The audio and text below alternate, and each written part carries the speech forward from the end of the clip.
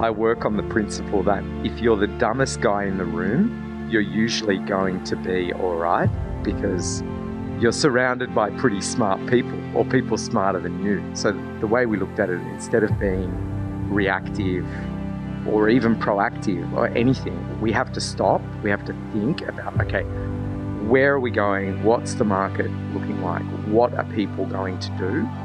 How's it all going to pan out? This is the Deep in the Weeds podcast. I'm Anthony Huckstep. Food served on planes hasn't always been seen as the height of gastronomic experiences. But in many instances, plane food has changed. Chefs like Neil Perry and Luke Mangan joined different airlines to enhance their food offering. And small artisan producers were brought on board and championed. With the hospitality and aviation sectors collapsing, what has the impact been on small producers supplying those markets? Pierre Issa, otherwise known as Pepe Sea, is one of the world's best butter producers. With half of his business supplying Qantas and the hospitality sector, he's had to change fast to save his business. Pepe, how are you going, mate? Yeah, good. Thanks, Hux. There's a lot of things to talk about today, but could you start by telling us what business was like before the pandemic and what impact it had? Okay, so just before, so the sort of pandemic or the effect of the pandemic hit us around the 23rd, 24th of March. I must admit, March this year for us was an incredible month. It broke all records. So just the background on our business is that we supply cafes, restaurants, function centres, all food service, and then you've got the airlines and then a small part of our business was retail and online. So we've had our online business for about 5 years now as well. So when it hit, when they announced it, that there's going to be, the measures in place for people to stay home and restaurants are going to close and the airlines grounded and all of that happened, we just had a complete drop in sales, like by about 90%. So that Monday morning when we came into work, every single food service order was cancelled. An email came in, cancel the order. So even the bakeries, which make up a big part of our business, everyone was just scared. It was like, no, shut it down. Everyone was like, shut it down. So we were like, oh my God, that week was like, Jesus, what are we going to do here? So it was very, very scary, very scary. But before the pandemic, it was all systems go. Every single sector was just booming. It was like a freight train. So, more cafes were opening up, existing cafes in the market. We get a lot of, we're very proactive with our marketing. So, I was doing a lot of interstate travel to try to get a lot of bakeries on board with our butter sheets and we were gaining more traction with the airlines, especially the international airlines, and it was fantastic. Qantas were opening up more routes and to serve more butter, which was amazing because we love Qantas, and it was very good times. It was good for our business. We're coming in November, we turn 10, so that's what you'd sort of expect at around the 10-year mark, where you're better known in the marketplace, and it was good. So you had that sudden impact of the pandemic, just literally overnight, ending 90% of your business. How did you feel, and did you have a worry for the future of the business? Oh, look, yes, the answer is yes. I mean, you lose 90% of anything that you care and love, and you've spent, 10 years building it. You're going to be very worried. There was a little bit of a sense of panic amongst our staff because once, they got up and announced these things, everyone came to work on Monday, and everyone everyone was expecting some kind of, oh, I'm going to be sent home or something was going to happen. So yeah, we were very worried about it, because when you first hear the announcement, you're not really thinking, oh, what could we do to fix this? You're just worried. You're sort of in a bit of a panic. You managed to change what you do pretty quickly, though, although you were just sort of saying that you didn't think of that initially. There was just that worry and panic.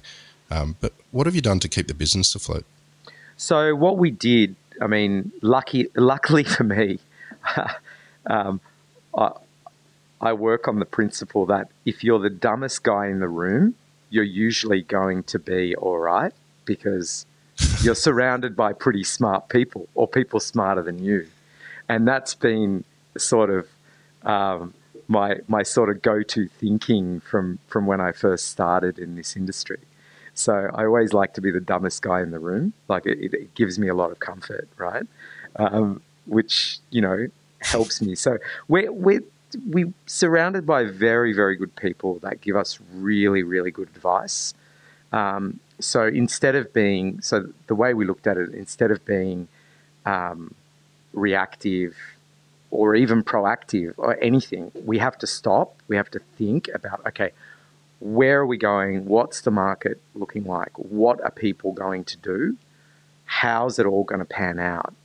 And then we spoke to our advisors, people that are very close to us, that advise us in our business on a day-to-day, month-to-month level.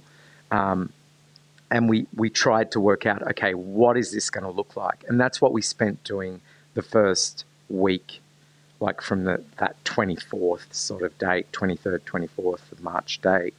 So we spent a week working out where we're going, what we're going to do. And we came up with some pretty good solutions. So we worked out, okay, that the bakeries are going to keep going, where everyone's going to want bread, but we are going to lose a lot of the bakery trade. So their trade in butter, for example, is going to drop by half. So to put that in perspective, so say you have a bakery that makes croissants, they're wholesaling part of those croissants out to other cafes or restaurants or food service, or airlines even, but whatever they're selling themselves is going to remain. So we estimated that the bakery trade that we do, like butter sheets and butter for bakery, would be cut by half. And then we knew that retail had to come through.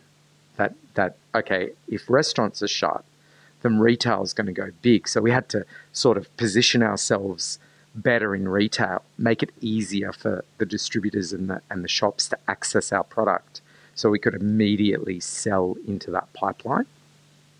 And thirdly, the online. Online was absolutely amazing. Online just went, like, that first week it was very low, but as soon as we started doing, packs and really promoting it, and we got wind of that, more people are going to be staying at home, more people are going to be engaged on social media and online platforms. So we were already there. We just had to really push it a little bit more. And then with the help of a lot of the local, online sites like Broadsheet and the likes, Concrete Playground, Time Out, they really pushed it through. And even Good Food Guide, not Good Food Guide, Good Food, the Lift Out magazine, they really helped us push everything through. So we ended up with a really high demand on that as well. Do you think moving forward that the online model will be an important part of your business after this crisis? Look, I really hope so, because it's sort of like your own store, isn't it? So, where people can come to a factory outlet, they can order online, or if you don't have your own store in a busy area, they have online. Now, how that's going to pan out in the long term, I don't know. If it's true what people say, or what the theory is that people's behaviour changes over a certain amount of time, and then they don't want to go back to how it was, they want to keep moving forward, then yes, it should remain. But even now that the restrictions have eased over the last week or 3 or 4 days, we're seeing a massive drop on online. You know, like this morning we've come in and we've seen a bit of a lift in food service orders, but a drop by about 35% on online orders. So it really is moving. It's just a moving market, you know, and we're just moving with it. And that's, I guess, what we've done really well. How did you start Pepe Saya, and why butter? Oh, butter. I mean, the it's always a difficult question to answer, but because you saw, I did really stumble across the idea rather than it copying someone or doing that. So what happened is we had a dessert business called Homemade Fine Foods, and we were supplying desserts into like Thomas Stark's, Harris Farm, a lot of the independent retailers. We're doing grab-and-go desserts, which were like tiramisu, panna cotta, crumbles.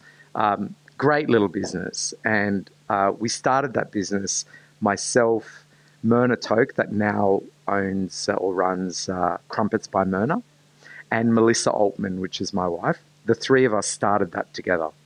And then I branched out into butter because just before Christmas one year, we had about 200 litres of cream left over, and we couldn't get rid of the cream, and we were shutting for like 5 weeks.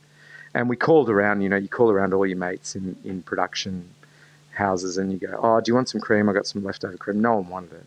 So I decided, look, let's just whip this up and turn it into butter so we don't have to waste the cream, right?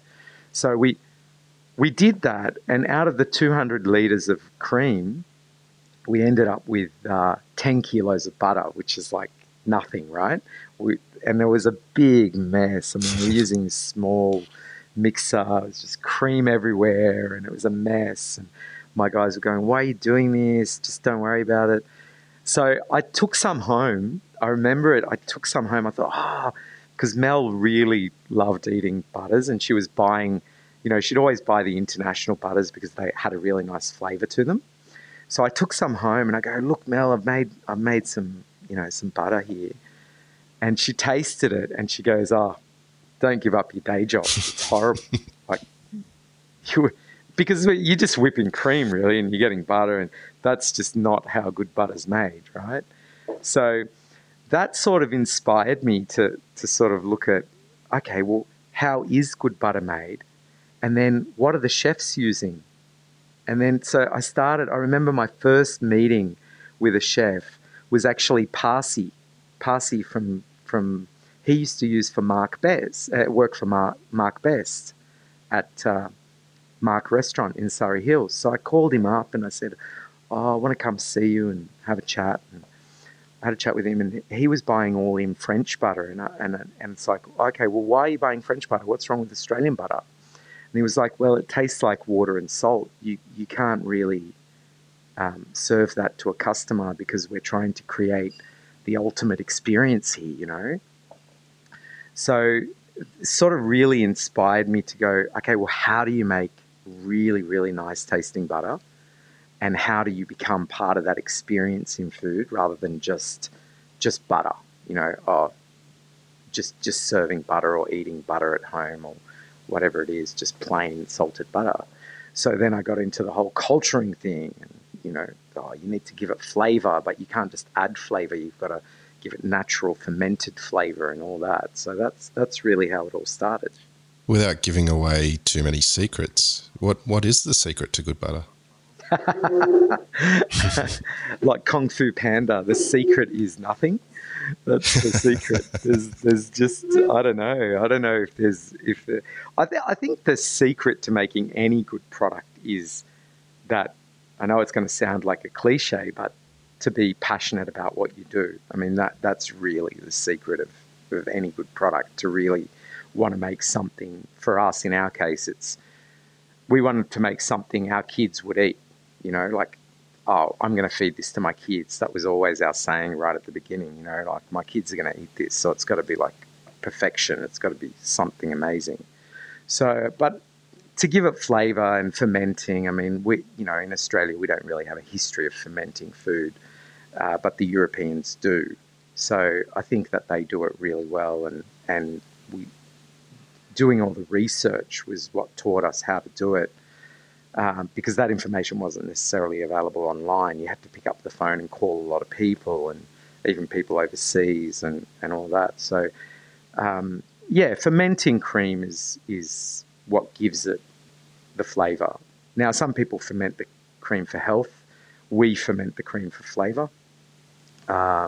And then aging it as long as you can. Fermenting it and then aging it is what retains that flavour. And then, we've had to cut down the flavour a little bit. Like, we've had to ferment a little bit less for the Australian market, because you get phone calls a bit like, oh, it's too strong and whatever. And it reminds me of when I first started in hospitality. I used to work as a waiter, and when blue cheese first came in the market in Australia, it was like people were put off by it, scared by it. And it's like, and that's the same sort of, it reminded me of that when we put out our cultured butter first. It was like that. It was like, people were like, oh, what is this flavor? It's like cheese. The butter's rancid, it's off. And we're like, no, it's okay to eat. It's just a bit pongy. It's meant to be. It's flavor, So given that, was it easy to convince restaurants and food service to use your butter in the early days, or were there challenges involved? Oh my God, the challenges. Like 2000. So we started making the butter in 2009, experimenting, and then all the way through 2010. So we launched the butter in November 2010, and then first butters were sold at the farmers market in Carriage Works. But in 2011, say about June, I was on the couch crying, going, it's not going to work. We're going to have to close this down. Restaurants don't want it. They're serving, imported stuff. This is before, like, you could sort of name the chefs that were really onto that. Buy Australian, serve Australian. We want to promote Australian sort of food back in 2010, 2011. Like Neil Perry obviously championed it. You've got Alex Herbert, Jared Ingersoll. Obviously, there's a few. But most of the hatted restaurants, the high-end restaurants were serving imported butters, even our airlines, right? So there was a big market. We knew the market was there, but how do you convince them to go, hold on a sec, just because we're a nobody and we don't have a big brand or anything, how can we convince them to come on board? And turned out I had a very good friend in John Sussman, and I went to him around 2011 and I said, I just can't move it, John. It's no one's taking it. And he goes to me, mate, it's legwork. You just got to go knock on every door. And after that meeting, I remember I was so inspired by that. And I thought, okay, well, maybe we're just expecting people to run to us because we're making what we think is a good product. And even what chefs were eating and going, oh, this is lovely, but I'm not going to take French butter off the menu. To doing that legwork and going out and just a lot of, let's just say it was about 5 years of very, very hard work to get them to move over. And now I'm going through that exact same thing with bakeries that are using imported butter, Wow. Like up to a year ago, until we started doing the butter sheets, 100% of croissants made in Australia were imported butter sheets. It's made from imported butter. But no one talks about that stuff. Like, no, well, hold on. That's not doing anything for our farmers, the economy, anything. So now we're doing the same thing that we did, say, in 2011. I spent 5 years building. We're doing that with bakeries, you know. So, given all that legwork that you did, what was the major breakthrough in restaurants for you? Oh, look, you cannot have this conversation without saying or using the name Neil Perry. It can't happen. It's just, for us, I can't have that conversation without using his name, because I mean, at the end of the day, he had to sign off on it. It doesn't matter who we dealt with at Qantas Rockpool. The butter ended up on, business class and first class. Well, at first it was on first class, then it went into business class. But that really created a snowball effect. And the fact that Qantas management let us leverage that. So we had good advice, and we were told, you need to leverage this. And we didn't want to do that without their permission. So we went to them and we said, hey, we want to tell our story. We want to tell that we're on your airline. And they were like, yes, please go ahead. Obviously, it benefited them as well, because we're a small producer and they're helping us. And it shows them in a very good light as well. And they let us do that. And I'm eternally grateful for that. And we could see just that, the impact that had on our business. It was unbelievable. It just snowballed from there. Now, you've also been a regular fixture at farmers markets. Even though your business has grown exponentially in the last decade, you're still committed to farmers markets. I wonder if you could tell us why that is and how you think they'll bounce back in the sort of post-COVID world. Look, I think the alternative, obviously the alternative to a big supermarket chain is the independent stores. But the issue we have with independent stores is they sort of carry the same stuff that big supermarkets carry. So if you want seasonal, if you want, amazing products and produce, you've got to go search for it, whether it's at a independent grocery store like, fruit and veg, or a farmer's market really in Australia. So you're not going to get, because the people that go to farmers markets, like we sell a lot of things at our farmers market stalls that we wouldn't sell at an independent grocer even, because they won't take the risk. It might have too short shelf life. For example, our buttermilk, you can only buy it from our farmers markets. So I think they'll bounce back in a big way. There's no doubt. They're definitely not dead. I mean, we're seeing great turnouts at Orange Grove last weekend during the COVID period. I mean, they had to shut for a few weeks, but, since they've been open, it's been great guns there.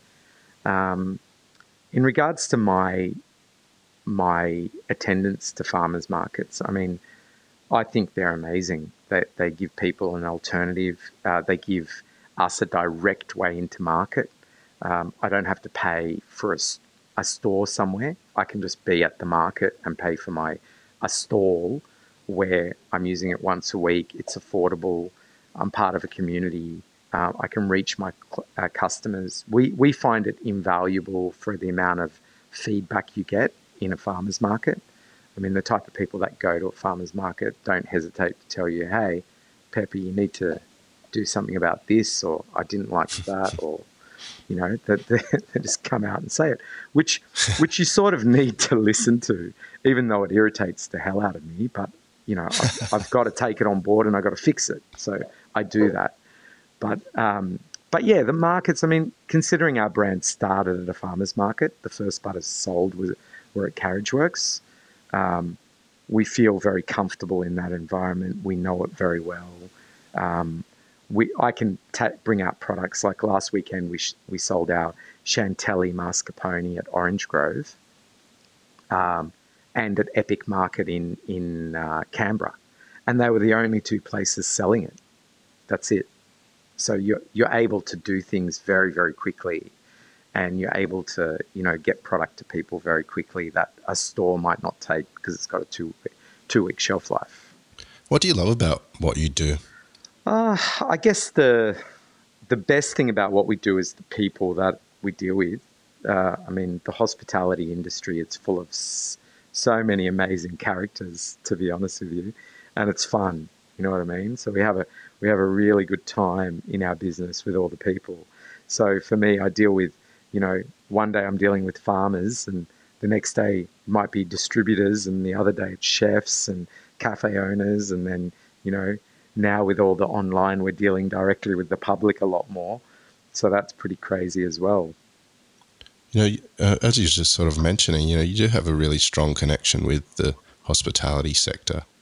How do you see the state of that in the next 6 months, and what do you think is going to emerge as the industry opens up? Yeah, very interesting. I think that it'll open up. What I saw on the weekend is a lot of restaurants and cafes opening up and seating 10 people, which I thought originally that, oh my God, how's that going to work? But it sort of worked. I mean, people want to go out, people want to get back to it. I think it'll open back up, and a lot of people will be out. Social distancing is obviously going to have an impact on that, how much revenue they can make, what impact that has on the survival of their business. I do think that there'll be a lot more leaning cafes, if I can call them that, open up in the future. So what I mean by that is places that don't have any tables and chairs, they've just got a bar that you lean on. Like, when you go, I don't know if you go to Rome, for example, nearly every cafe that you go to is sort of, forget the tourist ones, we're talking about, for the general public there, the Italians go to, they're just all, you lean on a bar and have your coffee or your panini, and then you get going, so it's more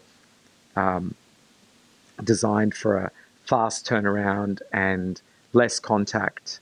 So if you were going to open a cafe today, or any type of business, in your business plan, you're going to write the word pandemic, yeah, which none of us ever wrote before, right? So, I've worked for multiple businesses and written many business plans, and never did we write the word pandemic on a business plan. So this generation is going to be writing the word pandemic on every business plan written from now on. So if you're going to open a cafe now, you're going to want your coffee machine and your service area right near the door where there's a window that you can serve out of. So if another pandemic hits, you'll want to be able to access to people straight away. You will no longer have a coffee machine and a till at the end of the room. Yeah. You'll have it as close to the door as possible. So there's a lot of changes that I see that are going to happen. But how quickly we can get people back into restaurants is only time will tell. But I think people are pretty much ready to go out and party. Well, just on that, I mean, how has this current crisis made you feel, and what are the positives to come out of it? Oh, look, the best thing that's come out of this for us is it's shown us the weaknesses in our business. It's highlighted them. So our business will change dramatically. We will not go back to doing business how we were doing it before. There's a lot of things that we just won't do. We've got to make sure that we're robust enough if another pandemic hits. If another one hits in, they relax it and then it comes back in 6 months or whatever, you're going to be thinking about all those things. So like you were saying before, are you going to keep online? Or yes, we're going to keep online and we're going to promote the hell out of it. And we want a lot of people to jump on board on that. So we'll be breaking down barriers and hurdles on how to get product to people easier and quicker and make it more affordable, So now we have a minimum $50 spend. I'd like to see that drop to like a $20 spend, that you can use the service more often. So yeah, there are a lot of changes that this pandemic is going to make us do, because the first week of the pandemic, we felt very, very exposed. And that's us. Imagine a restaurant, imagine a cafe, like once bitten, twice shy, right? Like if I was a restaurant owner now, like what would I be thinking? Like how would I make this work? How's it going to work in a pandemic? Well, just on that, like, what do you think are the keys to restoring that public confidence sort of in restaurants and the food scene moving forward? Oh, definitely just to open up. So once it's safe, or they deem it safe, I mean, I can't go contrary to what the health authorities say, but once they open it up, I think people will just jump back. You know, there's a percentage of people that'll just jump back onto, you know, that the scene and go back out. Like we saw it this weekend. Every place that I walked past in Surrey Hills, Alexandria, that had 10 seats available, they were all full all the time. You know, I live opposite to Pino's, you know, the Cucina down in Alexandria, and he had 10 people in there since Friday night. It was great. It was great to see him with people in it again, you know. So I think people just start doing it. I don't think they're going to be scared to do it. Have you been in a restaurant yet? And I've been in a cafe. I've sat in a cafe and I went to Crown Street Grocer on yesterday, and we sat down. He had like 10 seats, and we sat down and we ate there. Yeah, it was great. I couldn't wait. Couldn't wait to leave home and do that. Well, I guess there's going to be an opportunity now as we sort of slowly open up to do that more and more. Mate, it's been bloody great chatting with you, and I think there's so much more to talk about, but we might keep in touch and catch up with you again down the line. Thanks for having a chat with us today. Awesome. Thank you for having me. This is the Deep in the Weeds podcast. I'm Anthony Huckstep. Stay tuned as we share the stories of Australia's hospo community, suppliers and producers in search of hope during this pandemic. Special thanks to executive producer Rob Locke for making this all happen. Follow us on Instagram at Deep in the Weeds Podcast, or email us at podcast@deepintheweeds.com.au. Stay safe and be well.